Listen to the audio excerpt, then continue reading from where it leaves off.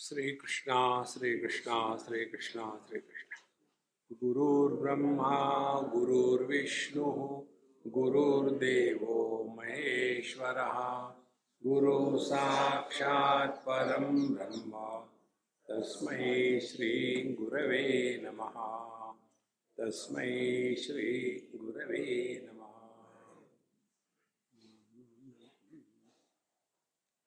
52वें ओई तक बहुत सारी बातें बताई कि परमात्मा अपना स्वरूप आत्मा ऐसा है वैसा है वैसा है, और ये कहते कहते आखिर में पहुंचे एवं विशेष सामान्य दोनों नातळे चैतन्य ते भोगिजे अनन्य तेणेति सदा।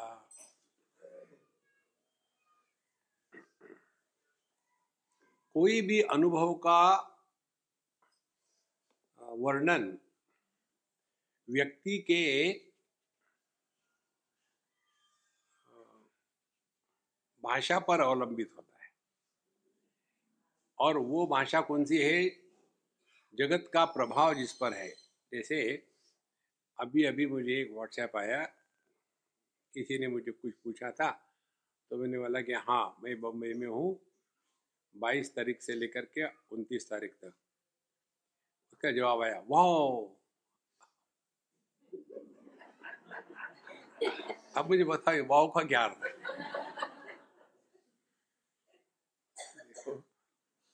तो जो अपना अनुभव होता है उसको किसी भी भाषा में नहीं बता सकते, और यदि मुझे वो वाव का अर्थ समझ में नहीं आया तो मैं उसको क्यों ऐसा किया वाव? क्या मैं कुत्ता हूं भूख रहा है मेरे पर? देखो, तो यदि ये अपने दिन ब दिन के जो अनुभव है उसकी कहानी है, तो जो अपने स्वरूप का अनुभव होगा उसकी कैसी कहानी होगी? इसीलिए उन्होंने बड़े प्रयत्न किए कि ये विशेष नहीं सामान्य नहीं, इसको फिर कैसे करे? तो आखिर में जाके कहते अनन्य भोगिजे तेनेसी तदा।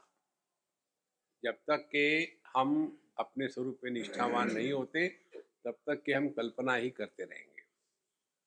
फिर सवाल ये आता है कि हमको कैसे पता चले कि हम पहुंचे कि नहीं पहुंचे?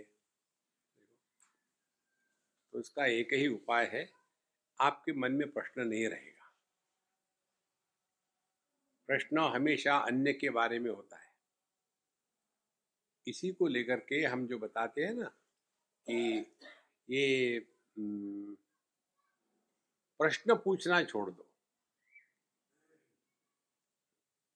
कोई भी प्रश्न ले लो आप, प्रकृति के बारे में होगा, अन्य के बारे में होगा, केवल अपने होने के बारे में ही प्रश्न नहीं है। तो कोई प्रश्न आया मन में तो कैसे करें उसको? इस प्रकार से, जैसे हम आपको प्रश्न पूछते हैं कि सरदार वल्लभ भाई पटेल का वजन कितना था? हमको नहीं मालूम। अच्छा, महात्मा गांधी के चश्मे का नंबर कितना था? नहीं मालूम। कुछ फर्क पड़ा? कुछ नहीं फर्क पड़ा। माने कोई भी प्रश्न जिससे कुछ फर्क नहीं पड़ता, क्या पूछना है उनको? इसीलिए ये सब भाषा जितनी भी है, सच्चिदानंद ब्रह्म परमात्मा अहम ब्रह्मास्मि, ये धीरे धीरे धीरे अपने आप शांत हो जाती है। तो आता यावरी जे बोलणे ते येणेची बोले शहाणे जे मौनाचे ही निपटणे पिऊन गेले। इसीलिए इस तत्व के बारे में, अपने स्वरूप के बारे में किसी भी प्रकार के शब्दों का प्रयोग करो तो वो हमको कभी भी नहीं मदद करेगा। तो क्या करें? एकदम शांत रहे। जैसे आज बताए थे, शांति किसको कहते हैं? ये दो चीजों को आप पक्का पकड़ के ले जाओ। परमात्मा की अभिव्यक्ति शब्दों में होती है, क्योंकि परमात्मा की अभिव्यक्ति पहले चेतना में हुई, चेतना से निकला मन, और मन का स्थूलीकरण यही शब्द है। और ये शब्द 4 प्रकार के हैं, परा, पश्यन्ति, मध्यमा, वैखरी। तो हमको उल्टा जाना है, तो वैखरी से शुरू करो। तो अनावश्यक बोलना, किसी के बारे में पूछना, अपने बारे में बोलना आवश्यक नहीं, तो वैखरी बंद हो गई। मध्यमा बंद करना है, अपने आप से बोलना बंद करो, और बोलना ही है तो भगवान का नाम लो। देखो, तो आपने वैखरी और पश्यन्ति जीत ली, वैखरी और मध्यमा जीत ली। फिर आप पहुंचे पश्यन्ति वाणी में। पश्यन्ति में शब्द प्रकट होने के लिए तैयार है, लेकिन अभी प्रकट नहीं हुए। तो वहां जब व्यक्ति पहुंच जाता है तो देखेंगे आप, सहज रूप से शांत रहता है, और फिर वहां से आगे जाने की प्रक्रिया होती है, करनी नहीं पड़ती, अपने आप होती है। जैसे आप सोते हो तो पहले के सब कुछ कर लिया, वैखरी को बंद कर दिया, कैसे आप दुनिया को बंद कर दिया, छोड़ दिया, जागृत अवस्था का त्याग, मैंने वैखरी को बंद कर दिया। फिर आके अपने बिस्तर में लेट गए, फिर सब दुनिया के विचारों को छोड़ दिया, आप कुछ नहीं, बाद में कल विचार कर, मैं बहुत थक गया, डिस्टर्ब मत करना। और फिर जा करके आखिरी मध्यमा चलती है, I want to sleep, I want to sleep. अब वो भी शांत हो जाती, नींद शुरू हो गई। नींद में पहुंचे माने आप पश्यन्ति में पहुंचे। और उसके बाद परावाणी क्या है? आनंद। तो ऐसे कैसा आनंद है? जब गहरी नींद हो गई, चाहे मेडिटेशन चल रहा हो, कोई भी चल रहा हो, खर्राटे शुरू हो जाते।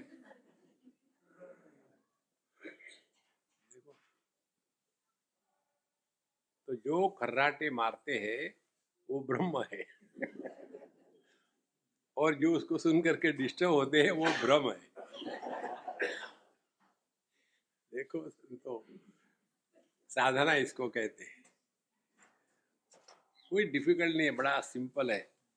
एवं प्रमाण प्रमाण प्रमेय केले अप्रमाण दृष्टांति वाइली वाण दिशावयाची। इस प्रकार से जहाँ किसी भी प्रकार का आप प्रयत्न करो तत्व के बारे में बोलने के लिए, तो चाहे कोई भी प्रमाण ले आओ, 6 प्रमाण बताते हैं, तो ये सभी के सभी प्रमाणों का आप व्यापार करो तो भी आप फंसे रहोगे। तो अपने होने के लिए किसी भी प्रमाण की अपेक्षा नहीं है, और इसीलिए हम आपको कहते हैं 10 बार, प्रमाण निरपेक्ष अनुभूति अपना स्वरूप है। तो हमको कौन से प्रमाण मालूम है? एक तो इंद्रियों का प्रमाण मालूम है। तो इंद्रियों से क्या ग्रहण होता है? केवल 5 विषय, शब्द स्पर्श रूप रस गंध। तो यदि इंद्रियों की वहाँ गति नहीं है तो इसका अर्थ क्या हो गया कि अपने स्वरूप में ये 5 विषय नहीं है, शब्द स्पर्श रूप रस गंध नहीं है। अच्छा महाराज, फिर हम आ गए मन में। मन में क्या विषय है? सुख दुख। अपने स्वरूप में सुख दुख का सवाल ही नहीं है, तो हमने मन का त्याग कर दिया। अब बुद्धि में आ गए, तो बुद्धि में आने के बाद बुद्धि का विषय क्या है? Concept, logic, reason. परमात्मा इज नॉट ए कंसेप्ट। कई बार ये चक्कर में फंस जाते हैं। हमने बताया होगा शायद कभी, एक प्रोफेसर अमेरिका के हमारे सत्संग के बाद कहते हैं कि mister Swami, you are presented the concept of Vedanta very good.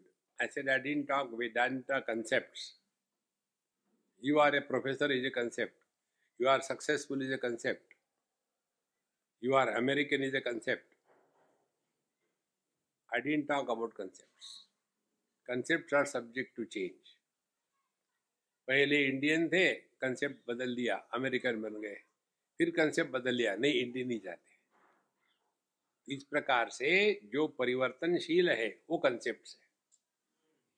तो हम कंसेप्ट भी नहीं है, तो ये बुद्धि का भी त्याग हो गया। और इनका जब पूरा त्याग हो जाता है तो धीरे धीरे व्यक्ति अपने आप में शांत हो गया। इसीलिए शांति की साधना, कैसी शांति? वो शांति जो जहाँ शब्द और शांति दोनों समान हो जाते हैं। तो यही बात भगवान कृष्ण भगवद गीता में कहते हैं। द्वंद्वों के द्वारा प्रभावित नहीं होना, ये आध्यात्मिक साधना है। द्वंद्व कौन से है? सुख दुखे समे कृत्वा लाभा लाभो जया जयो, ये द्वंद्व है। और समय कृत्वा, हाँ ठीक है, समय कृत्वा माने दो अर्थ से इसके निकलेंगे। अज्ञानी का अर्थ क्या निकलेगा? समय कृत्वा, जब गड़बड़ है कि शब्द चल रहे तो गुस्सा आया, और शांति है तो फ्रस्ट्रेट हो गए। समय कृत्वा, दोनों जगह डिस्टर्ब रहते, एक अर्थ ही है। दूसरा, चाहे शब्द आ जाए चाहे शांति रहे, कोई फर्क नहीं पड़ता। इस प्रकार से ये जो समत्व है मन का, क्योंकि यहीं से पूरी दुनिया निर्माण होती है। तो एवं प्रमाण प्रमाण, सभी के प्रमाणों को छोड़ दो और दृष्टांति वाहिली आण दिशावयाची, और सभी दृष्टांतों ने प्रयत्न किया, कसम खाई मैं तो परमात्मा के बारे में दिखा के ही दिखाऊंगा। सभी दृष्टांत फेल हो गए। देखो, आण, आण माने वाहिली, आण माने कसम खाई। देखो, तो इसीलिए कोई भी दृष्टांत परमात्मा को दिखा नहीं सकता, क्योंकि वो किसी के जैसा नहीं। दृष्टांत किसको कहते हैं? कि तुम्हारा चेहरा इतना सुंदर है मानो 14वीं का चांद हो, तो इसका चेहरा गोल है, उसका भी चेहरा गोल है, उसके जैसा। अच्छा अच्छा, इसके चेहरे पे दाग है, उसके भी चेहरे पे दाग है। अच्छा अच्छा, इसका चेहरा दिन के समय दिखता नहीं, रात को ही दिखता है। इसी प्रकार से इसका भी चेहरा रात को ही दिखता है, दिन को नहीं दिखता। देखो महाराज, दृष्टांत किसी के साथ कंपैरिजन करके हो सकता है, लेकिन जिसके जैसा कोई है ही नहीं तो क्या दृष्टांत देंगे? इसीलिए शास्त्र अनेक प्रकार से बताते हैं। उदाहरण के लिए, आकाश के जैसा दृष्टांत दिया तो क्या हो गया? आकाश के जैसा माने जिसका आदि अंत नहीं है, जिसका कोई रूप रंग नहीं है, कुछ भी नहीं है। लेकिन फिर उसमें कमी आ जाती है। कौन सी? कि आकाश जड़ है रे भैया, तो क्या परमात्मा जड़ है? नहीं। तो फिर बताते हैं सूर्य के जैसे स्वयं प्रकाशित है, लेकिन सूर्य तो एक देश में है, सब जगह नहीं है। तो फिर तीसरा विषय ले लो, यदि आप ये कल्पना करो कि आकाश स्वयं प्रकाशित हो तो कैसा होगा? हाँ जी, वैसा है परमात्मा। इसीलिए काश धातु से ही आकाश और प्रकाश बनता है। धातु एक ही है, अलग अलग नहीं है। इस प्रकार से जिसका कोई दृष्टांत के द्वारा बताया नहीं जाता, वो भी दृष्टांत व्यर्थ है। और इसीलिए अंगाचिया अनुपपत्ति, आटलिया उपपत्ति, ये थी उठली पांति लक्षणांची। इसलिए जितने भी हमारे तर्क है, वितर्क है, ये सभी के सभी अपने आप इस परमात्मा से भाग के दूर हो गए, और फिर उसको हम तर्क के द्वारा नहीं जान सकते। देखो, यदि एक एक बात को ठीक से समझे ना, हृदय में ले आओ, देखो कितना फर्क पड़ता है। यदि परमात्मा तर्क का विषय नहीं है, लॉजिक का विषय नहीं है, तो लॉजिक दिमाग में लाने की क्या जरूरत है? लॉजिक कैसे लाते हैं? शब्द के द्वारा। ऐसा क्यों हुआ, ये क्यों क्यों क्यों, ये दुनियादारी में ठीक है, लेकिन जब तत्व के दृष्टि में प्रवेश करते हैं तो ऐसा क्यों नहीं, ऐसा ही होता है। देखो, जब हमने ऐसा ही होता है स्वीकार करना शुरू कर दिया, तो इसका प्रभाव अपना मन शांत रहेगा, और शांत मन में ही परमात्मा प्रकाशित होते हैं। तो उपाय मागिल पाय घेऊनी जाले वाय, प्रतीति सांडिली सोय प्रत्ययाची। उपाय माने साधना का जो हमारा क्रम है, कर्म योग है, ज्ञान योग है, भक्ति योग है, उपासना योग है, अष्टांग योग है, साष्टांग योग है, ये सभी के सभी जो उपाय है, मागिल पाय घेऊनी, वो पीछे हट गए, हमसे नहीं होता।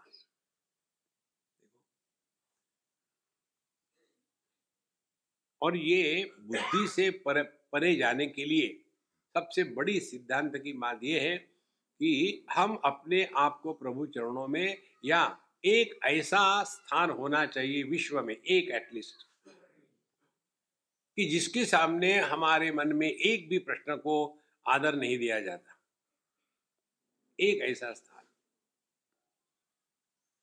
उसके द्वारा हम अपने बुद्धि को, जो लॉजिक का फाउंडेशन है, उसको हम एकदम नील कर देते हैं। नहीं तो बुद्धि ऐसी है कि जो हमको कभी शांत नहीं बैठने देगी। क्यों क्यों क्यों क्यों क्यों? तो उपाय मागिल पाए घेवनी जाले वाय, तो एकदम वो नष्ट हो गए। प्रतीति सांडिली सोय प्रत्ययाची। और उसके बाद ध्यान से सुनना, प्रतीति, जब आप ध्यान के लिए बैठो ना, तो आपको भिन्न भिन्न अनुभव आते रहेंगे। कभी कभी बड़ा अच्छा लगता है, शांत लगता है, कभी कभी मन विक्षेपित होता है, और इसमें से हम बच गए तो फिर दिव्य प्रकाश दिखता है, या तो फिर कोई बांसुरी की ध्वनि सुनने को आई, या कोई सुगंध प्रकट हो गया। ये इसलिए होता है, ये सब का सब प्रकृति में है, प्रकट होता है, निर्माण नहीं होता। देखो, और ये प्रकटीकरण की प्रक्रिया क्या है? क्योंकि हमने प्रकृति को साफ किया है। ये जो योगा इत्यादि होता है ना, इसके द्वारा प्रकृति की सफाई होती है। अब जब सफाई हो जाए तो उसके पीछे जो छपा हुआ है वो बाहर निकल के आता है। देखो, जैसे आप कपड़े को सफाई करो तो उसके अंदर की गंदगी बाहर निकल के आती है, उसी प्रकार से प्रकृति में सब कुछ है, शब्द स्पर्श रूप रस गंध। तो यदि आपका मन इतना शुद्ध पवित्र हो गया थोड़े क्षण के लिए, तो उसमें जो आप कल्पना करो वो प्रकट होने लग जाता है। और वो कल्पना एक बार करी, दूसरी बार कभी नहीं होगी वो, क्योंकि ये प्रकृति है, उसमें विकृति आएगी, हमेशा नहीं रहेगा। फिर आदमी उसी में परेशान रहता है।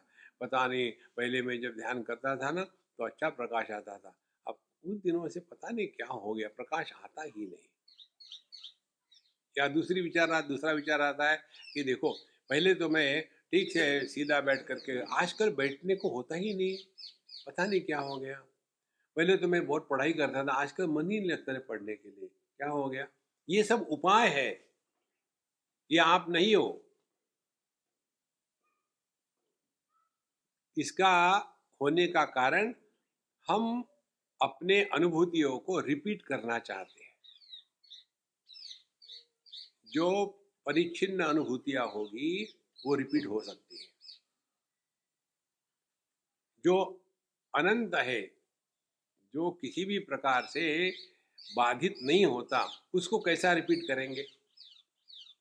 ये बात भगवद गीता में जब भगवान बताते हैं, देहिनोस्मिन् यथा देहे कौमारम यौवनम जरा, तो बचपन चला गया, उसके बाद जवानी वो चली गई, एक एक चलता गया ना, हमको कहाँ परिवर्तन हुआ? हम तो ज्यों के त्यों हैं।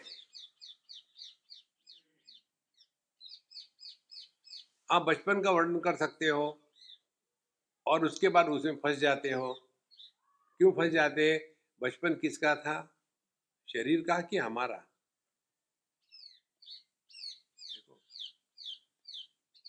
टीनेज किसका था? शरीर का कि हमारा? इधर यदि ध्यान दो ठीक से, तो अपने आप समझ में आता है अपनी गलती कहाँ हो रही है। तो यह जो सूक्ष्मता जब बढ़ती है तब पता चलता है कि जितने भी हमने उपाय करे हैं उन सब का तात्पर्य इसी में है। इनको उपाय को भी छोड़ना है।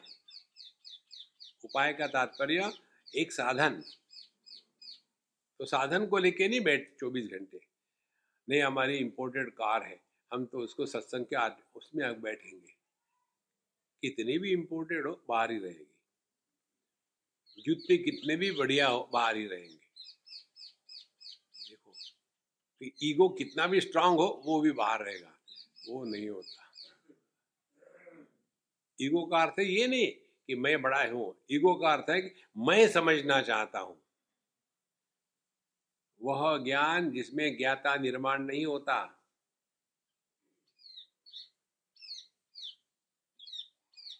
तो करे क्या? सुनते जाओ, सुनते जाओ, स्ट्रगल मत करना। स्ट्रगल करोगे तो हाँ समझ में आ गया, अब समझ में आ गया। फिर उस दिन आया था समझ में, आज क्या हो गया? देखो, एक अम्मा हमको मिलने आई थी, बम्बई की बात है। तो हमने कहा हम सत्संग जा रहे, तुम बैठना है तो बैठो गाड़ी में, चलो नहीं तो कल मिलना। तो बैठी गाड़ी में, बोले स्वामी जी मैं आपको कुछ पूछनी है, तो शुरू हो जाओ। बोले आपके साथ एक बड़ी समस्या है। क्या समस्या है? हम इतना पूछने के लिए आए थे प्रिपेयर करके, और यहाँ आके भूल जाते क्या पूछना है। देखो, ये केवल मन की कल्पना होती है, मुझे ये पूछना है, कुछ पूछना नहीं, शांत रहो ना, अपने आप डिजॉल्व हो जाता है। ये सब जो उपाय है ये अपने आप शांत होने लग जाते हैं। और फिर आगे कहते हैं, तेथे निर्धारेसी विचारो निमोनी जाला सारू स्वामी चा संकटी शुरू सुबटू जैसा। ये थे निर्धारेसी। अब ये अपने तत्व का निर्धारण करने के लिए, मैं कौन हूँ, इसका अब हमको निर्धारण करना है कि मैं कौन हूँ। इसके लिए विचार शुरू कर दिया। पोपट सेना का विचार, I am not the body, I am not the mind, I am not the intellect, I am not the body, I am not the mind, I am not the intellect. कौन सा? वो बॉडी मैं नहीं, ये तो भाई मुझ। ये पोपट सेना है। तो विचार करते करते मैं देह नहीं हूँ, मैं प्राण नहीं हूँ, मैं मन नहीं हूँ, मैं बुद्धि नहीं हूँ, मैं आनंदमय कोश नहीं हूँ, मैं साक्षात परमात्मा हूँ। वो तो ठीक है, लेकिन अभी ब्रेकफास्ट के लिए क्या है? देखो, तो व्यक्ति जो होता है ये विचार करते करते थक जाता है। इसीलिए कहते हैं ये थे निर्धारेसी। जितना इसका निर्धार करने के लिए विचारों का प्रयोग करेंगे, विचारों निमोनी जाला सारू, ये विचार जो है वो थक गया, हार गया। इसी को लेकर के हम आपको बताते हैं, विचारों के वाहन पर बैठो तो आप अपने से दूर भागोगे।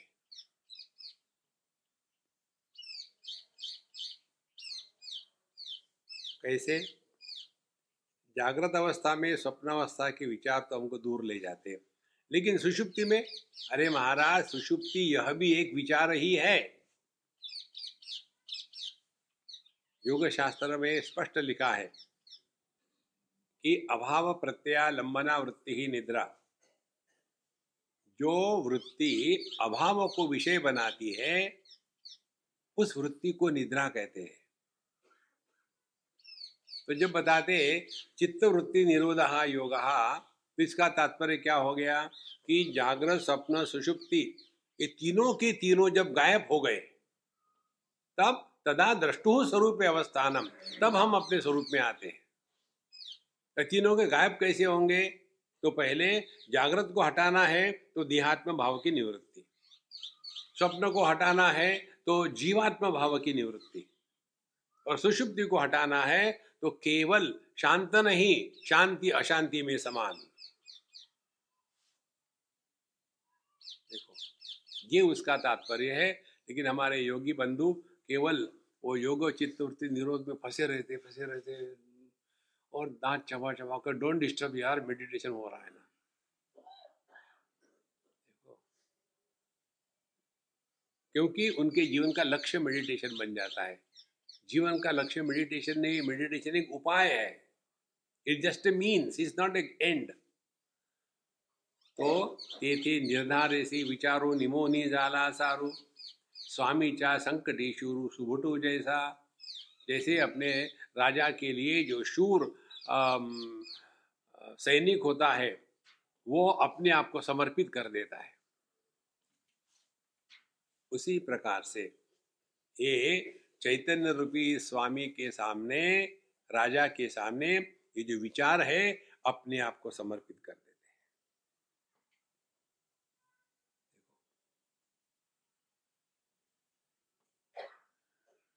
इनको कैसे संभव है? बड़ी सिंपल बात है।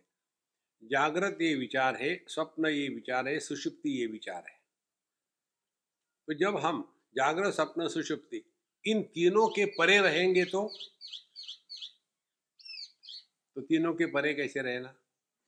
जागृत के परे रहना माने जागृत अवस्था के किसी भी विषय वस्तु को लेकर के मन में इच्छा रूपी तूफान निर्माण न होवे। स्वप्न से अलग रहना माने अपने आप को जीव भाव से मुक्त करना।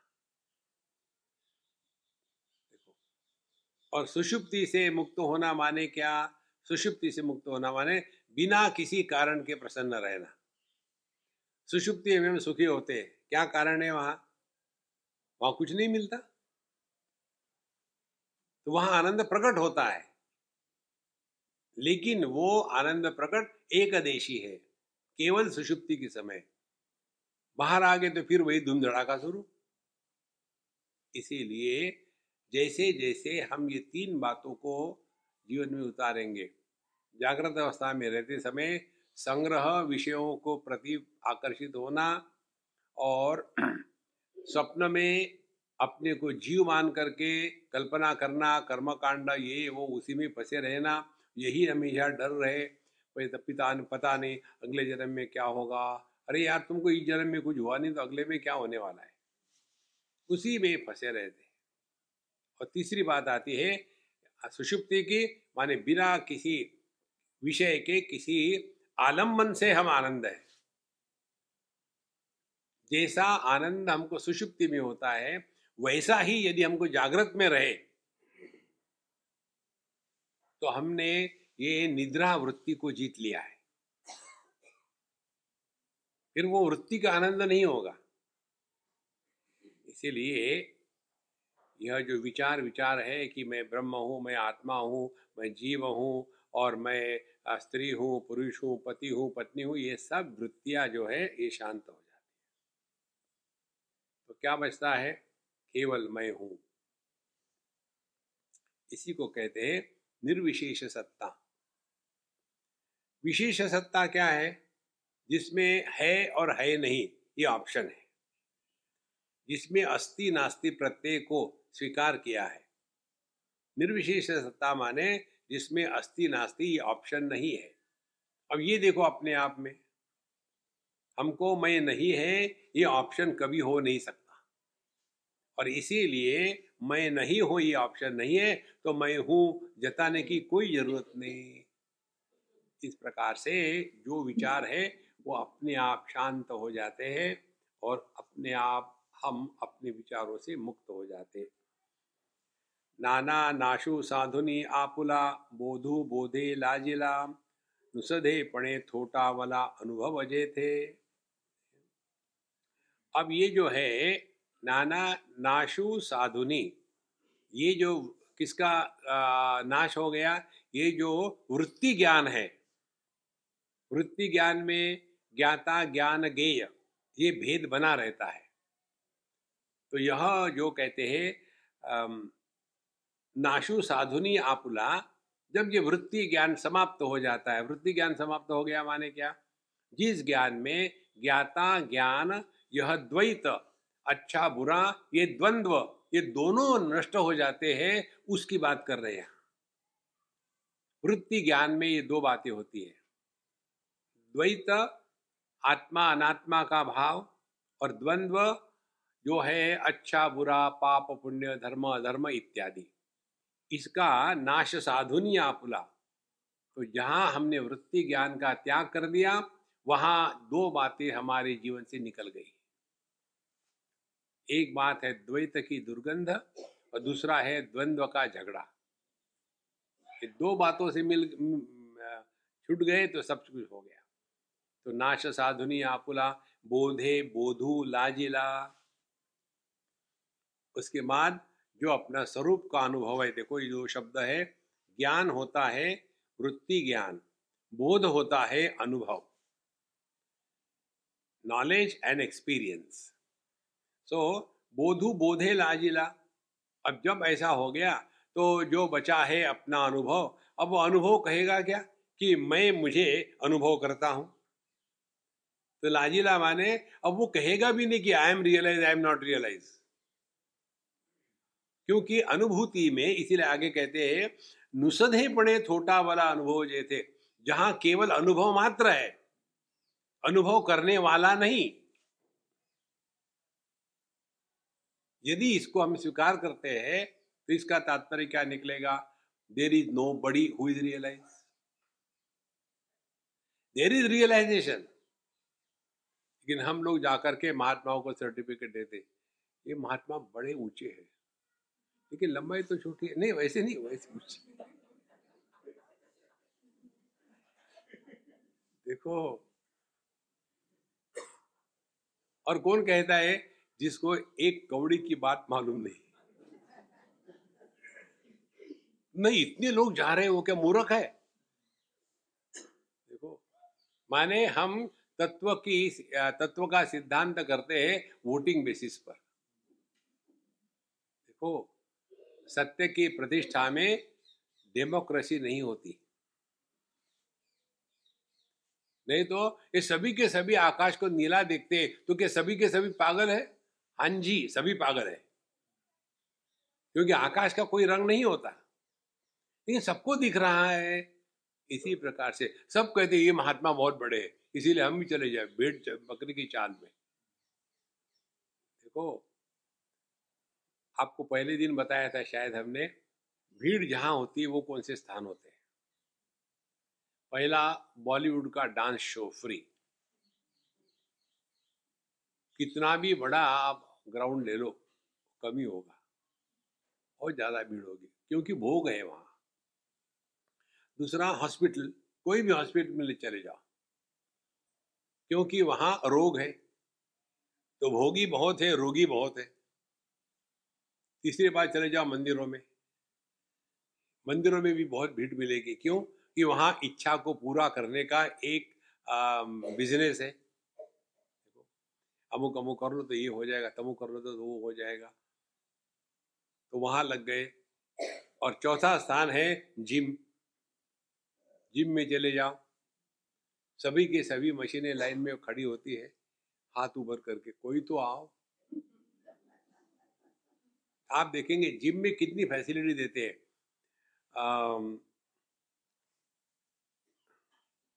Be a member of our gym, you will reduce 10 kilos in 2 weeks। तो हम मेंबर बन गए, 2 वीक के बाद उनके पास गए, कुछ तो नहीं हुआ। आप आए थे क्या कि जिम में? नहीं, आप ही ने तो कहा मेंबर बन जाओ, मेंबर बन गए। देखो महाराज, तो कितनी फैसिलिटी देते हैं। पहला महीना free, you can bring your guest once in a month, फिर भी कोई जाता नहीं। इसी प्रकार से ये जो विचार की प्रक्रिया है ना तत्व चिंतन की, ये जिम के जैसी है। और इसमें गलती से कोई आ गया है तो डजंट गेट डिस्टर्ब, सो रहे। इसलिए यहाँ जो बात बताते हैं, नुसदे पणे थोपटला थोटा वाला अनुभव जेता, तो केवल अनुभव मात्र है। और इसीलिए मुझे अनुभव कब होगा? मुझे एक ने लिखा था, स्वामी जी मैं आपके पास आके रहना चाहता हूँ, मुझे आपकी सिवा कुछ नहीं चाहिए। मैंने, please don't come, I don't want you.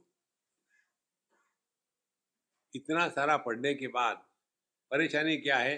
परेशानी यही है कि मेरी ये साधना है कि मैं दर्पण के सामने खड़ा रहूं, लेकिन मेरा प्रतिबिंब दर्पण में ना पड़े। तो क्या करें इसके लिए? दर्पण को फोड़ना है, दर्पण से दूर भागना है? नहीं, फिर क्या, आंखें बंद करो। देखो महाराज, जो नहीं है उसको नष्ट करने का हम प्रयत्न कर रहे हैं। यदि दर्पण का प्रतिबिंब होता तो उसके ऊपर कुछ काम कर सकते थे। इसी प्रकार से इंद्रियों में विषयों का प्रतिबिंब होता है, तो ये प्रतिबिंब को हटाना मिटाना करना कुछ नहीं है, केवल इतना ही समझना है कि यह केवल प्रतिबिंब है, ये बिंब नहीं है। और क्या करना है? लेकिन जब हम प्रतिबिंब को बिंब मानने लग जाते हैं, माने प्रतीति को जब हम सत्य मानने लग जाते हैं, तो कौन हमको मदद कर सकता है? इसीलिए महाराज, जितने आप शांत रहोगे, और ये भी शांति फिर से हम रिपीट करते हैं, ये शांति वो है जो अशांति की विरोधी नहीं है, जो निर्विरोध सत्ता है, वो अपना स्वरूप है। जहां हमारे मन में किसी के भी प्रति विरोध बहुत जोर से आया, तो समझ लेना हम ऊपर से नीचे गिर गए। कहाँ गिर गए? मन पर। मन में ही विरोध होता है, राग द्वेष, सुख दुख। इसीलिए केवल अनुभव मात्र नुसदे पड़े थोटा वाला अनुभव जे थे, भिंगाचिया चढळा पदराचा पुंज वेगळा, करिता जैसा निष्फळा अंगाचा होय। अब जिसको कहते हैं मायका, मायका को क्या कहते हैं हिंदी में मुझे पता नहीं, स्फटिक नहीं, क्या, अभ्रक, अभ्रक, हाँ। ये जो अभ्रक होता है, वो आप कभी देखेंगे गंगा जी में बहुत अभ्रक आता है, इसीलिए उसका पानी जो है कॉफी के जैसा दिखता है। तो यदि उसको आप देखो, अभ्रक के जो चट्टानें होती है, वो उसके ऊपर लेयर के ऊपर लेयर होती है। तो जैसे एक एक लेयर को अलग करो तो बाकी कुछ भी नहीं बचेगा। आगे उदाहरण देते हैं, का गजबजीला उभा पांघुरणे केळीचा गाभा, सांडी ते वेळी उभा कैसा कीजे। एक बार ये केले के पेड़ ने सोचा, बहुत गर्मी हो रही है यार, बस निकाल देता हूँ मैं अपने कपड़े। हम लोग नहीं करते। तो उस केले के खंबे ने भी वैसा ही किया, एक एक अपनी परत निकाल दी, अंदर कुछ भी नहीं रहा। देखो, इसी प्रकार से जहां हमने ये सब ज्ञाता ज्ञान ज्ञेय सबका जब हमने निकाल दिया, तो अंदर में जो कुछ नहीं रहा वो आप हो। कुछ है माने कुछ बने हैं। देखो, ये बात इतनी सरल है, समझ में नहीं आती, पर यही है। इसीलिए हम जो उदाहरण देते हैं ना आपको 50 बार, एक आध बार तो क्लिक हो जाए। पुत्र, पति, पिता, ये तीन जो है यही दुखी होते हैं, इनकी कहीं सत्ता नहीं। देखो, कन्या, पत्नी और मां, ये तीन दुखी होते हैं, इनकी कहीं सत्ता नहीं। इतना सारा शास्त्र का अध्ययन करना, वेदांत करना, और फिर वही बात है, तो उल्टे घड़े पर पानी है। और फिर प्रश्न आता है, हमने इतना भगवान का किया, भगवान को कुछ नहीं चाहिए आपका। जब हम भगवान को सुबह आरती करते हैं, तो भगवान कहते हैं क्या, यार आरती कर जल्दी, वो नींद नहीं खुल रही। नहीं, भगवान को जब भोग चढ़ाते हैं तो भगवान भूखे है क्या? ये सब अपने लिए होता है। इसी प्रकार से जब सूक्ष्म चिंतन चलता है, तब पता चलेगा दुखी होने वाला वो है जो कहीं नहीं है।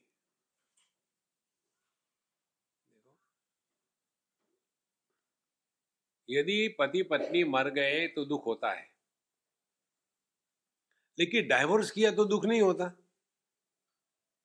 दोनों का परिणाम एक ही है। जब डाइवोर्स करेंगे तो वो पति पत्नी नहीं है, लेकिन आदमी और स्त्री जिंदा है, कैसे सुखी है। अब दोनों में से एक मर गया तो जो मरा वो सुखी है जो जिंदा है वो दुखी है। देखो महाराज, सरल बात है, इसमें कोई कठिन नहीं है। एक बार हमारे मित्र, अभी नहीं है वो, दिल्ली की बात है, बहुत पुरानी, 60s की या 70s की होगी।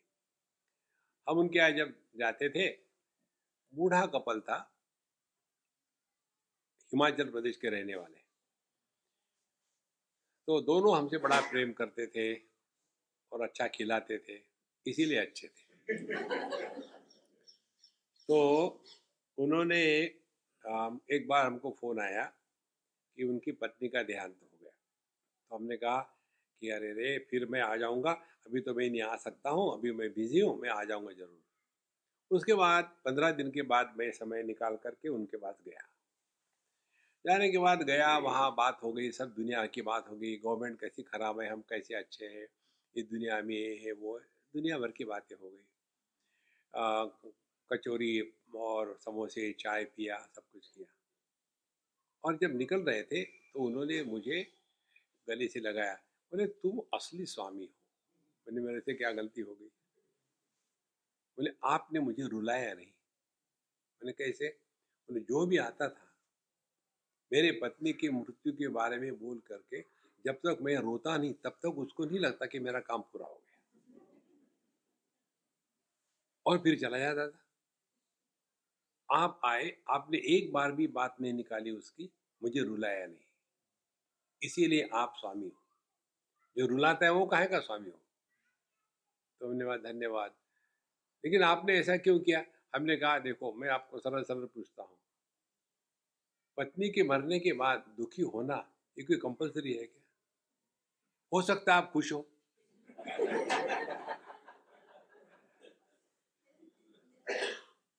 देखो महाराज, कोई भी आपके जीवन में घटना हो जाए, कितनी भी बुरी घटना हो जाए, इसका प्रभाव थोड़े समय तक रहता है, हमेशा के लिए नहीं रहता। काल जो है सबको निगल जाता है, सुख को भी दुख को भी, लेकिन उसी को हम पकड़ के बैठते हैं और दुखी रहते हैं। इसीलिए ये जब सब चीजें हैं ना, जैसे एक एक परत निकालो वो अभ्रक की तो कुछ नहीं बचता, इसी प्रकार से केली के पत्ते इकट्ठाओ कुछ नहीं रहता। इसी प्रकार से ये जो जीव जगत ईश्वर जो है, सबको हटा दो तो कुछ नहीं रहता। ये जो कुछ नहीं रहता वही अपन है। इसमें ज्ञाता ज्ञान ज्ञेय, भोक्ता भोग्य भोग, ये सब का सब अपने आप गायब हो गया। आगे कहते, तैसे अनुभाव्य अनुभाविक इही दो ही अनुभूतिक, ते गेलिया कैचे एक एक सीची। अनुभाव्य और अनुभाविक, जिसका अनुभव होता है वो अनुभाव्य, और जिसको अनुभव होता है वो अनुभाविक, माने अनुभव का विषय और अनुभव करने वाला, यही दो ही अनुभूति का, दोनों को मिलकर के अनुभूति होती है। जैसे रसगुल्ला अनुभाव्य और रसना अनुभाविक, ये जो दो एक हो गए तब वहां अनुभव प्रकट होता है। तो अनुभव में असल में देखा जाए तो ये द्वैत, अनुभव करने वाला और अनुभव का विषय, ये दोनों एक मिल जाते हैं, तो वहां अनुभव करने वाला रह ही नहीं सकता। देखो, जैसे जागृत पुरुष और नींद चाहता है, तो जैसे जागृत पुरुष नींद चाहता है, तो जैसे नींद के लिए पहुंच गया तो जागृत पुरुष गायब हो गया, फिर क्या बचा? केवल नींद।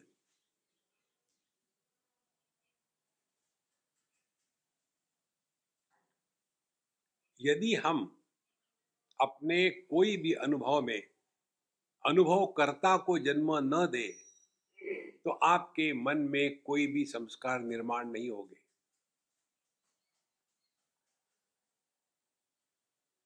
इसी को हम कहते हैं don't make a memory of your meditation. तो हाँ, उस दिन जो हुआ था मेडिटेशन अच्छा हुआ था, आज भी वैसे ही करेंगे, कुछ नहीं होगा वैसा वैसा। तो ये दोनों, यही दोनों अनुभूति का, ते गेलिया कैचे एक एक सिची। जब ये दोनों अलग हो गए, अलग थे तो अलग अलग है, अनुभव का विषय और अनुभव करने वाला। जब ये दो इकट्ठे हो गए तो केवल अनुभव है, फिर यहाँ फिर कहाँ से आए ये दो अलग? माने असली अनुभव वो है जिसमें अनुभव करने वाला और अनुभव का विषय ये दोनों अलग नहीं रहते। वहां द्वैत का अभाव हो गया। और यदि अनुभव के ऊपर हमने टीका टिप्पणी शुरू कर दी, बड़ा अच्छा अनुभव था और बड़ा घटिया था, फिर एक बार रिपीट करेंगे, तो आपके मन पर संस्कार हो रहे हैं। इसीलिए एक बात ध्यान रखना, जीवन का कोई भी अनुभव रिपीट नहीं हो सकता। कोई भी अनुभव ले लो, एक ही बार होता है। ये तो आप जैसे उदाहरण दो आपको, एक बार हम विशाखापट्टनम में थे, वहाँ समुद्र के किनारे में बहुत लंबा बीच, बहुत ही सुंदर है, तो थोड़ी पहाड़ी भी है। एक दिन हम शाम के समय, हाँ शाम के ही समय शायद, नेचर को जा रहे थे, तो वहाँ पहाड़ी से ऐसा टर्न लेके कार जाती है और राइट साइड में आपको समुद्र दिखता है। तो जैसे जा रहे थे तो हमने देखा उधर, तो हमने कहा हमारे मित्र को, रुको यहाँ, वो रुक गए और हमने वहीं गाड़ी से बैठे बैठे ही देखा बाहर। इतना सुंदर था, समुद्र था, एक सूर्य का प्रतिबिंब लंबी लाइन जैसे पानी में पड़ा हुआ था और एक पक्षियों की माला ऐसे उड़ रही थी। तो ऐसे लग रहा था कि किसी के गले में माला पड़ी हुई है और बहुत बड़ा टीका लगाया हुआ है और इतना सुंदर दिख रहा था। 2 क्षण के लिए, फिर चला गया। दूसरे दिन जब हम जा रहे थे उसी रोड से उसी सत्संग के लिए, उन्होंने रोका। नहीं, क्यों रोका? बोले कल आपको यहाँ अच्छा लगा था इसलिए। आज नहीं अच्छा लग रहा, चलो। देखो, ये अपनी अनुभूति से ही सीखना है। कोई भी अनुभव आपको 2 times cannot give proper happiness, the same happiness. जब ये बात समझ में आती है ना, तब हमको पता लगता है कि यह जो भोग और भोक्ता और भोग्य, इनका जो मिलन है, ये आपको हमेशा वैसा ही अनुभव नहीं देता। अनुभव केवल एक बार होता है, क्योंकि अनुभव एकमेवा द्वितीय, नेह नानास्ति किंचन। तो तैसे अनुभव अनुभाविक ही दो ही अनुभूति का तय गेलिया कैचे एक एक फिर अनुभव हा ठाववरी आपुलेची अवसरी येथे अक्षराची हारी वाई न काय। अभी ऐसा जो अनुभव है जिसके बारे में कुछ बोला ही नहीं जा सकता, बोला ही नहीं जा सकता, कौन से शब्दों में उसका वर्णन करोगे?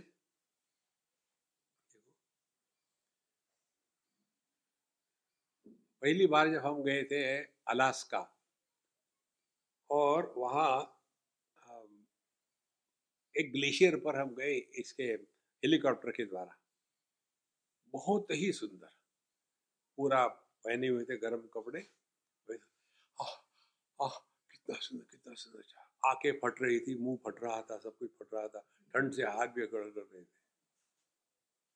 जब दूसरी बार हम गए, वहाँ 5-6 बार गए हम, दूसरी बार जब गए तो हमारे स्वामी जी, वो ग्लेशियर पर जाना का नहीं यार, वो ठीक है, अच्छा था, दूसरा कुछ करेंगे। Your mind can never remain attracted toward the same thing for eternal. लेकिन हम अपने आप से कभी बोर नहीं होते, क्योंकि वो शब्दों के परे है। इसीलिए यहाँ जब कहते हैं, यहाँ जो किसी प्रकार के शब्द अनुभव हाँ ठावरी आपुली सी अवसरी, केवल अपना ही अनुभव है, उसमें कोई अन्य की बात ही नहीं। इसीलिए एथे अक्षराची हारी वाई लकाई। तो यहाँ कितने भी शब्दों का प्रयोग कर लो, सच्चिदानंद, पर ब्रह्म, सत्यम, ध्यान, अनंतम ब्रह्म, अविकारी, अनादि, अनंत, देखो क्या क्या शब्द है। अनादि जिसका आदि नहीं है, माने जो है वो नहीं बताया। अविकारी जिसमें विकार नहीं होते, अनंत जिसका अंत नहीं होता, एकमेवा द्वितीय, यहाँ 2 नहीं है। अरे क्या है वो तो बताओ ना, वही तो बता रहे। ये कितनी सूक्ष्मता है देखो। तो ये जो सच्चिदानंद शब्द का हमने इसमें विवरण किया है, इसका तात्पर्य यही है। परमात्मा को सच्चिदानंद कहने का तात्पर्य परमात्मा सच्चिदानंद नहीं है। हो गया सत्यानाश, आज तक जितना पढ़ा था सब खत्म। फिर ये सच्चिदानंद किस लिए कहा? इसलिए असत के निराकरण के लिए, जड़त्व के निराकरण के लिए, देखो, और दुख के निराकरण के लिए। हमको क्या मालूम है? ये 3 चीजें मालूम है, अभाव, जड़त्व और दुख। ये तीनों को मिला लो तो संसार है। और तीनों से छुटकारा पाना माने जिसमें असत नहीं है, उसके बाद जिसमें जड़त्व नहीं है और जिसमें दुख नहीं है, यही परमात्मा है। परमात्मा का किसी भी शब्दों में वर्णन करना हो तो वैसा ही करेंगे कि किसी संदर्भ से। देखो, जैसे बच्चों को पढ़ाना होता है 1 2 3 4, अब उनको तो इंटरेस्ट नहीं है उसमें, तो बच्चों को क्या मालूम है? चॉकलेट मालूम है। तो हम क्या करेंगे? चॉकलेट हाथ में लेंगे तो बच्चे का ध्यान अब अपने तरफ खींच लिया। अब खींच लेने के बाद फिर उसको बताएंगे कि देखो ये एक चॉकलेट है, कहो मेरे पास एक चॉकलेट। बच्चे उल्टा कहेंगे, वो चॉकलेट को महत्व, एक को नहीं, एक चॉकलेट, देखो एकदम टर्न हो गया पूरा। दूसरा दिया, ये 2 चॉकलेट हो गए ना, कहो 2 चॉकलेट। उनका ध्यान आपके 1 2 की तरफ नहीं है, ध्यान है चॉकलेट की तरफ। एक बच्चे को पूछा, अब तू बता, तुमको तुम्हारे मित्र ने 2 चॉकलेट दिए और मैंने 2 चॉकलेट दिए, तो तुम्हारे पास कितने चॉकलेट हो गए? अब उंगलियां दिखा के उत्तर भी दे दिया था। बच्चा बड़ा शांत था, 5। तो बेवकूफ है क्या? फिर से बताओ, तुम्हारे दोस्त ने 2 दिए, मैंने 2 दिए, कितने हो गए? He was cool, 5। 5 कैसे हुए? एक मेरे जेब में है ऑलरेडी। तुम्हारा ध्यान था गणित की तरफ, उसका ध्यान था चॉकलेट की तरफ। इसी प्रकार से शास्त्र जो बताते हैं वहां हमारा ध्यान नहीं रहता। हमारा ध्यान कहाँ है? जगत की तरफ, देह के तरफ, जीव के तरफ, ईश्वर के तरफ। इन सब का जो एक आधार है उधर ध्यान ही नहीं है। इसीलिए जब तक ये जीव जगत ईश्वर इनको हम सत्य मान के चलेंगे तब तक के संसार से मुक्ति असंभव है। तो इससे मुक्त होना है तो करना क्या है? एक ही बात है, कहीं फंसो मत, सह लो।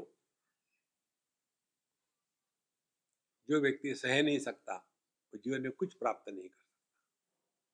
ये सहने को ही कहते हैं हमारे साईं बाबा सबूरी, have ability to sustain, go through difficulties cheerfully। अच्छा, तो ये थे अक्षराची हारी वाईल काही। फिर का परेसी पडे मिठी, तेथे नादा सळू नुठी, माँ वावरी जेल होठी के हे आहे। जहाँ परावाणी भी वापस चली जाती है। कैसे? ध्यान से सुनना। परावाणी क्या है? चेतना की व्यक्त होने की स्थिति, लेकिन जब व्यक्त नहीं हुई उस स्थिति को कहते हैं परावाणी। ये परावाणी जब व्यक्त होने के लिए तैयार हो गई तब हो गया पश्यंती वाणी का जन्म। पश्यंती वाणी और स्थूलता को प्राप्त हो गई, जहां विषय और विषय का नाम दोनों केवल विचारात्मक है। और ये पश्यंती वाणी और स्थूल हो जाती है वैखरी में आकर के। वैखरी में शब्द और उसका अर्थ अलग अलग होते हैं। तो कितनी देखो स्थूलता आ गई। हम कहाँ बैठे हैं? वैखरी वाणी में। खर का तात्पर्य होता है गधा, वही खरी वाणी, गधों की भाषा। खामो खाम बोलते रहेंगे बोलते रहेंगे। तो पहले हमको बताया कि जहां परावाणी तत्व को जान नहीं सकती। देखो कारण क्या है? परमात्मा एक, उसकी अनंत शक्ति 2। अनंत शक्ति की अभिव्यक्ति जड़ चेतन, उसमें चेतन की अभिव्यक्ति मन कहो, और मन की अभिव्यक्ति 4 शब्दों में, परा, पश्यंती, मध्यमा और वैखरी। ये कैसे उस तत्व को जान पाएंगे? इसीलिए कहते हैं हाँ कि का परेसी पड़े मिठी, तेथे नादा सड़ू नुठी। तो जहाँ परावाणी भी तत्व के बारे में कुछ बोल नहीं सकती, समझ नहीं सकती, वहाँ नाद माने अब ये जो पश्यंती वाणी है वहाँ भी उसको कहाँ संभव है? माँ वावर जेल होठी कैसे है? होठी माने ओठों में, माने वैखरी वाणी। तो ये तत्व की बात हमारी वैखरी वाणी कैसी बोल सकती है? कहने का तात्पर्य, यतो वाचो निवर्तन्ते अप्राप्य मनसा सह, इस मंत्र का भाषांतरण ये है। जहाँ से वाणी वैखरी, मनसा मध्यमा, ये तो वाचो निवर्तन्ते अप्राप्य मनसा सह। तो बाकी के सब जितने भी उपकरण हैं ये वहाँ से लौट के आते हैं, और इसीलिए जहाँ परावाणी भी उसको कुछ समझ नहीं सकती, बोल नहीं सकती, हम क्या बोलेंगे? तो क्यों बोल रहे हैं? टाइम पास कर। चेईला ही पाठी चेवणयाच्या गोठी की धाला बैसे पाठी रंधनाच्या। चेईला ही पाठी चेवणयाच्या गोठी माने क्या? यदि आप जग गए हो तो जगने के बाद फिर जगने की बात होती है क्या? आप जग गए, हो गया, काम खत्म। इसी प्रकार से कि धाला बैसे पाठी रंधनाचा, अब खाना खा लिया, पेट भर गया, अब फिर बात करोगे चलो खाना बनाते हैं। इसी प्रकार से जो स्वरूप में पहुंच चुका है उसको कुछ और आगे बोलने की ना तो इच्छा होती है ना तो आवश्यकता है।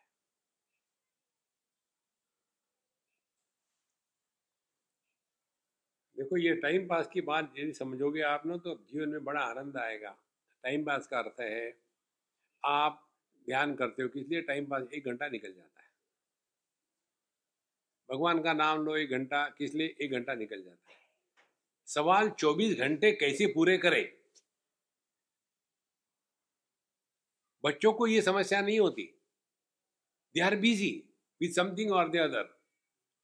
हम लोगों को यही समस्या है, फिर जग गया मैं, अब 24 घंटे और जीना है, अब क्या करें? तो क्या करें? वही, हाँ, आज ब्रेकफास्ट के लिए क्या बन रहा है? जिंदगी अच्छे खाने को गोबर बनाने में ही गई है। तो एक बार सिद्धांत ध्यान में रखे, पक्की बात, हम जो भी करते हैं अपनी आवश्यकता है, किसी की आवश्यकता नहीं। दूसरी बात, इसलिए हम करते हैं, क्या आवश्यकता है हमारी? टाइम पास करना है। अब टाइम पास के सिद्धांतों को समझ लो, हमने बताया था ये, फिर से समझ लो। हम कहीं खाने के लिए गए थे, खाने में देरी थी, हमें कहा कोई बात नहीं, न्यूज़पेपर पढ़ लेते। उनका एक पुत्र था यूजलेस, 6-8 साल का। मैंने, स्वामी जी अखबार नहीं पढ़ना आप। हाँ ठीक है भाई, रख दो, खाना खाना था ना, रख दिया। फिर कहता है चलो हम लोग कैरम खेलते हैं। मुझे नहीं आता कैरम कुरम। बोले मैं सिखाता हूँ ना, बैठो। तो बैठना ही पड़ा, शुरू हो गया। अब वो एक्सपर्ट था फटाफट लेने में और हमको हरा रहा था। हमने कहा हम भी कोई कच्चे गुरु के चेले नहीं है। फिर हमने अपना जुगाड़ टेक्निक शुरू कर दिया। तो जब हमारी बारी आई तो उसको पूछा ये फोटो किसका है यार? उधर देखते हैं, 2-4 उठा के डाल दो। सिद्धांत बड़ा सिंपल है। Theft is a crime if you are caught, otherwise it is not a crime. हमने 2-3 बार किया, फिर कॉट कैच हो गए। फिर वो चिल्लाने, स्वामी जी चीट, मम्मी देखो ना। हमने, देखो यार गाली मत दो, हम ऐसे करेंगे, आप नहीं करेंगे। फिर शुरू हो गए, और जैसे शुरू हो गए थोड़ी देर के बाद उसकी मम्मी कहती है स्वामी जी खाना तैयार। हाँ छोड़ो यार, चलो अब खाना खाते। बोले नहीं, अब तो मुझे जीतना है। अब ध्यान से सुनना, उस बच्चे के लिए जीतना हारना एक इशू था। मेरे लिए जब तक खाना तैयार नहीं, टाइम पास था। इसीलिए मेरे लिए जीत और हार दोनों समान थी ना। यही तो भगवत गीता है। सुख दुखे समे कृत्वा लाभा लाभो जया जयो। जब जीत हार आपके लिए समान हो जाती है तब आप कर्तृत्वाभिमानी नहीं बनते।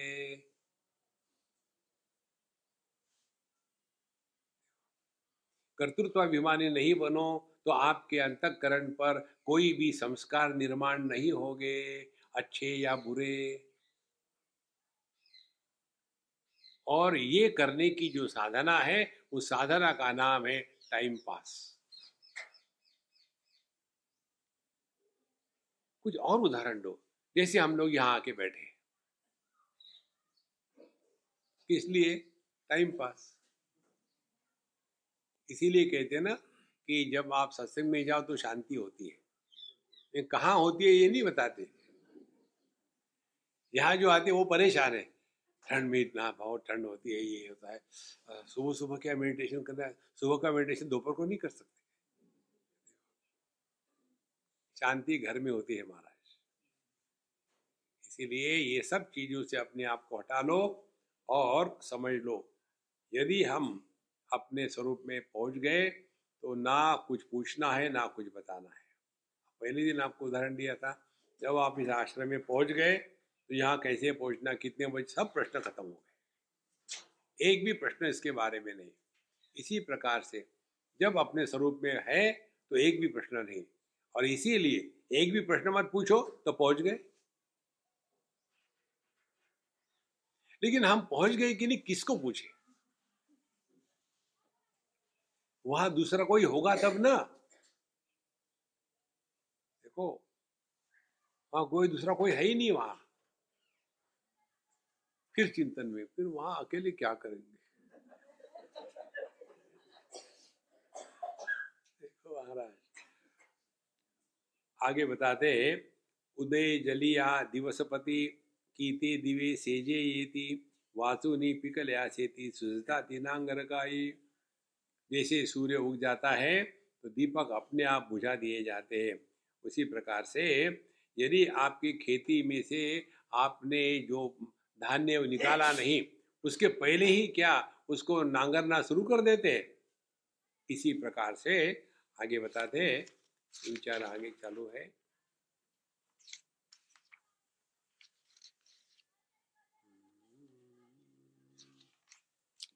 म्हणोनी, इसीलिए म्हणोनी बंद मोक्षाचे व्याज नाही निमाले काज आता निरूपण भोज भोगड़े जरी। जब आप अपने स्वरूप में पहुंच गए ना, तो ना तो आप बंधन में हो ना तो मोक्ष की इच्छा है। माने आप पहुंच गए हो, माने आपका पेट भर गया है, माने आप जग गए हो, सूर्य ऊपर आ गया तो लाइट ऑफ कर दो। देखो, इसीलिए मनोनी बंध मोक्षाचे व्याज, हम बंधन में है, हमको मुक्त करा दो। दिखाओ कहाँ बंधन है, किसने बांधा है आपको? देखो, कोई भी हमको बंधन में नहीं डालता, एक्सेप्ट वन थिंग। वो क्या है? वो अपनी यूनिक होती है, वो भगवान के पास भी नहीं है। अच्छा, क्या है वो चीज? बेवकूफी।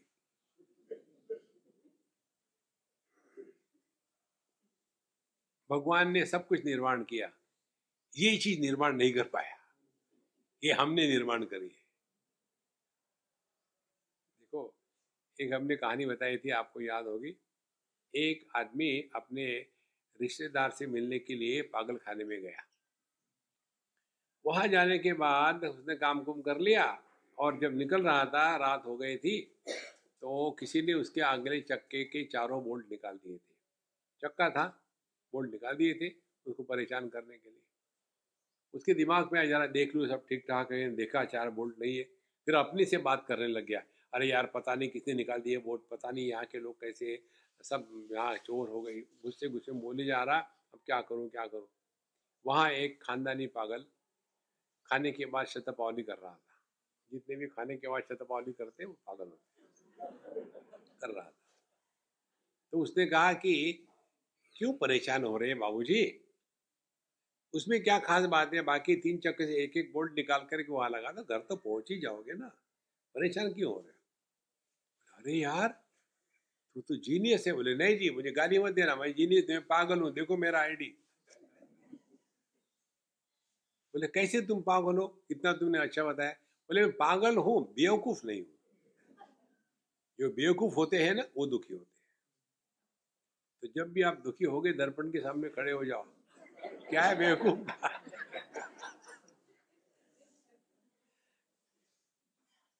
तो फिर हमको तो हमेशा अपने पर्स में रखना पड़ेगा एक दर्पण। तो जैसे आपने दर्पण निकाला पर्स से, बेवकूफ। दुखी मत होना, don't justify you are miserable. देखो, इसीलिए मनोरी बंध मोक्ष आज एक आज कुछ नहीं है, ना कोई बंधन में है ना कोई मोक्ष है, कुछ नहीं है, सब कुछ आप ही हो। ये जितनी कहानियां बताते हैं इसका कोई अर्थ नहीं। यदि हम उसका तात्पर्य समझ ले तो। तात्पर्य निर्णय जिसको करना नहीं आता वो शास्त्र का अध्ययन करने का अधिकारी नहीं है। जैसे अपने इसमें कहानी आती है ना, वो हितोपदेश में एक चूहा था और एक बंदर था। अब ये कहानियां जो है उसमें जो सब बताती है, तो क्या चूहे की बंदर की भाषा एक होती है?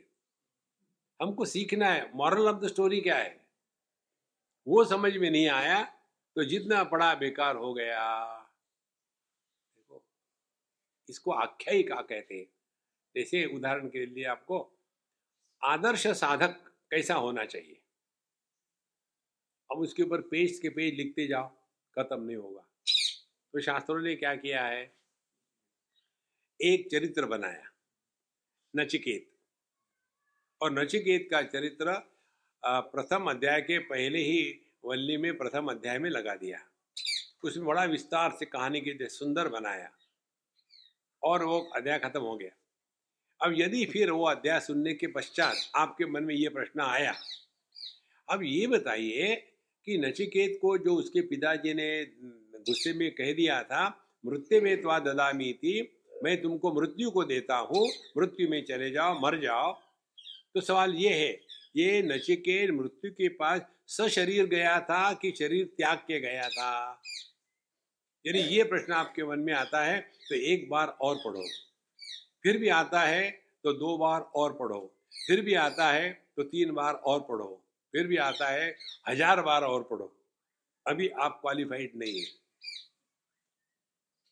अध्यात्म के क्षेत्र में कोटा नहीं होता।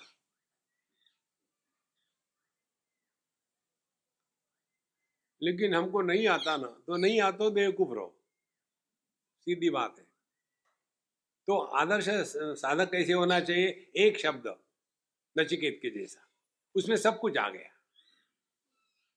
जैसे पानी का एक ये बताते हैं, पानी का क्या है फॉर्मूला, H2O, तो उसमें सब कुछ आ गया।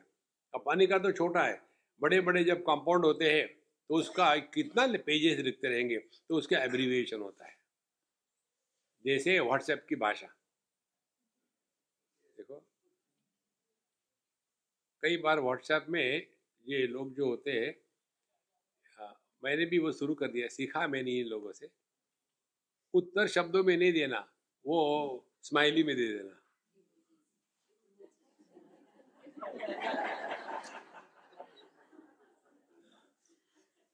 तो एक ने मुझे कहा, स्वामी जी आप लिखते नहीं?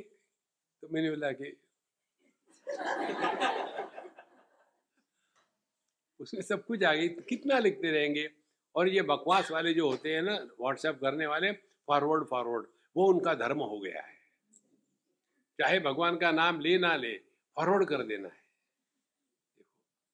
और सबसे बढ़िया ट्रेजेडी मेरी ये है, सभी से फॉरवर्ड मेरे पास क्या आगा, मैं मेरा जो डेली विचार होता है ना, वही मेरे पास आता है।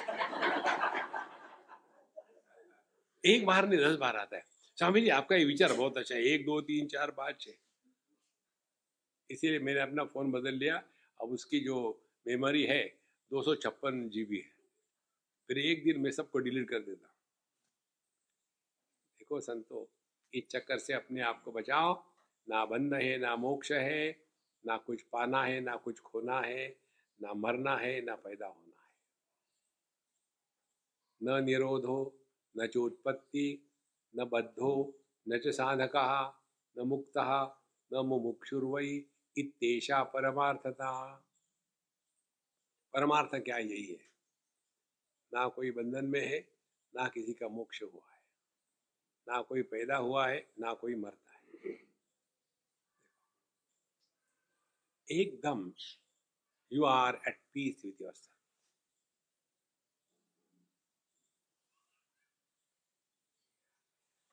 अच्छा महाराज, आणि पुढीला का आपणा पे वस्तू विसराचेनी हाते हरपे मग शब्देची घे आठवनिया। दुनिया की जो बातें होती है ना, जैसे यार मैंने मेरी चाबी कहाँ रख दी, दिखने रही दिखने रही दिखने रही। स्वामी जी आपने अपने जेब में हाथ डाला था, उस समय चाबी थी आपके पास? अच्छा, हाँ हाँ हाँ, मिल गई मिल गई। तो दुनिया की जो बातें हैं उनको शब्दों के द्वारा बताया जा सकता है, उसका स्मरण किया जा सकता है।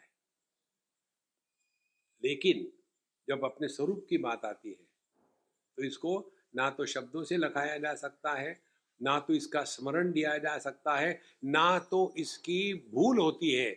I cannot forget my self. स्मरण करना और भूलना ये केवल मानसिक धर्म है। देखो,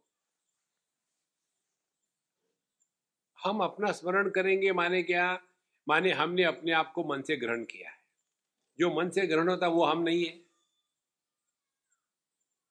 इसीलिए हमारा कभी विस्मरण नहीं हो सकता और हमको कभी याद भी नहीं रखनी है। तो माने इस चक्कर में मत पड़ो। मुझे याद ही नहीं रहता मैंने क्या पढ़ा, नहीं तो नहीं, क्या फर्क पड़ता है। देखो, तो हमारा स्वरूप ना तो विषय है इंद्रियों का, ना तो बुद्धि का जिसमें स्मरण इत्यादि होता है। मग शब्दची घेपी आठवनिया येतुलिया ही परिते चांगावे नाही शब्दाते जरी स्मारकपणे कीर्ति मिरवी हा जगी। ये जो शब्द है ये पिछले 2 श्लोक है ना, वो भी ये अगले चैप्टर का इंट्रोडक्शन है। अब ये तुले ही परिते चांगावे नाही शब्दाते, ये शब्द जो है सबको ज्ञान देते हैं, सबको समझाते हैं, सबको अज्ञान को नष्ट कराते हैं, लेकिन जरी स्मारक पणे कीर्ति थे, और इसीलिए शब्दों को बड़ा कीर्तिमान स्थान प्राप्त हो गया। शब्द ही श्रेष्ठ है, शब्द ही सब कुछ है, शब्दादेवा परोक्षधि, बहुत सारा किया है, लेकिन ऐसा कीर्ति थे मिरवी जगी, और वो अपने आप को शब्द बहुत ऊंचा समझने लग गए हैं। और ये जो शब्दों की ऊंचाई है इनकी धुलाई करी है नेक्स्ट चैप्टर में। माने जितने हमारे जैसे बोलने वाले उनका मुंह सील हो जाएगा। तो शब्द का क्षेत्र ये द्वैत का जगत। एक कल्पना करो, आप केवल अकेले हो, केवल अकेले, कोई नहीं, केवल अकेले। तब आप स्त्री हो कि पुरुष हो, जवान हो कि बूढ़े हो, लंबे हो कि चौड़े हो, काले हो कि गोरे हो, देखो कुछ भी नहीं। जहां केवल एक है वहां मन शांत हो जाता है। जहां मन शांत हो गया वही परमात्मा प्रकट हो गया। और परमात्मा का प्राकट्य केवल आनंद स्वरूप से होता है। और आनंद क्या है? जो सुख दुख के परे है। ज्ञान क्या है? जो ज्ञान अज्ञान के परे है। देखो,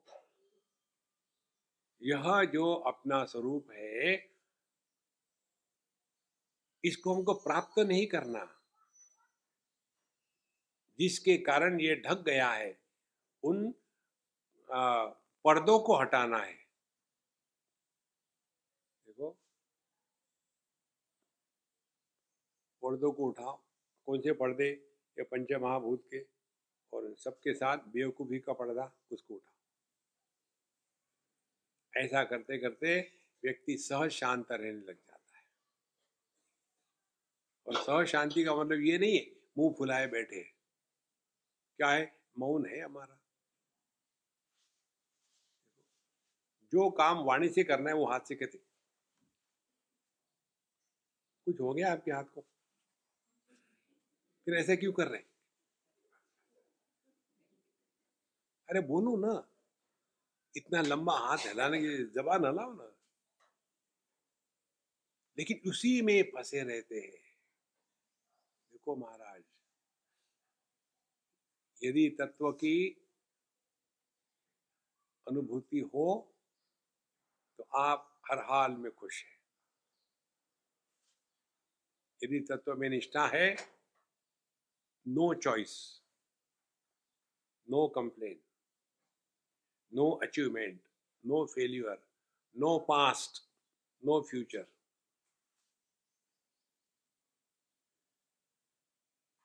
इस प्रकार से हम शब्द का प्रयोग करेंगे भी, लेकिन शब्द के परे जाएंगे।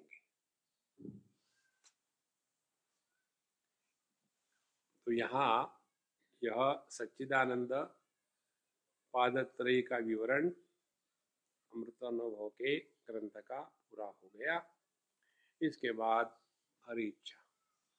ओम पूर्णमदः पूर्णमिदं पूर्णात् पूर्णमुदच्यते पूर्णस्य पूर्णमादाय पूर्णमेवावशिष्यते। ओम शांति शांति शांति।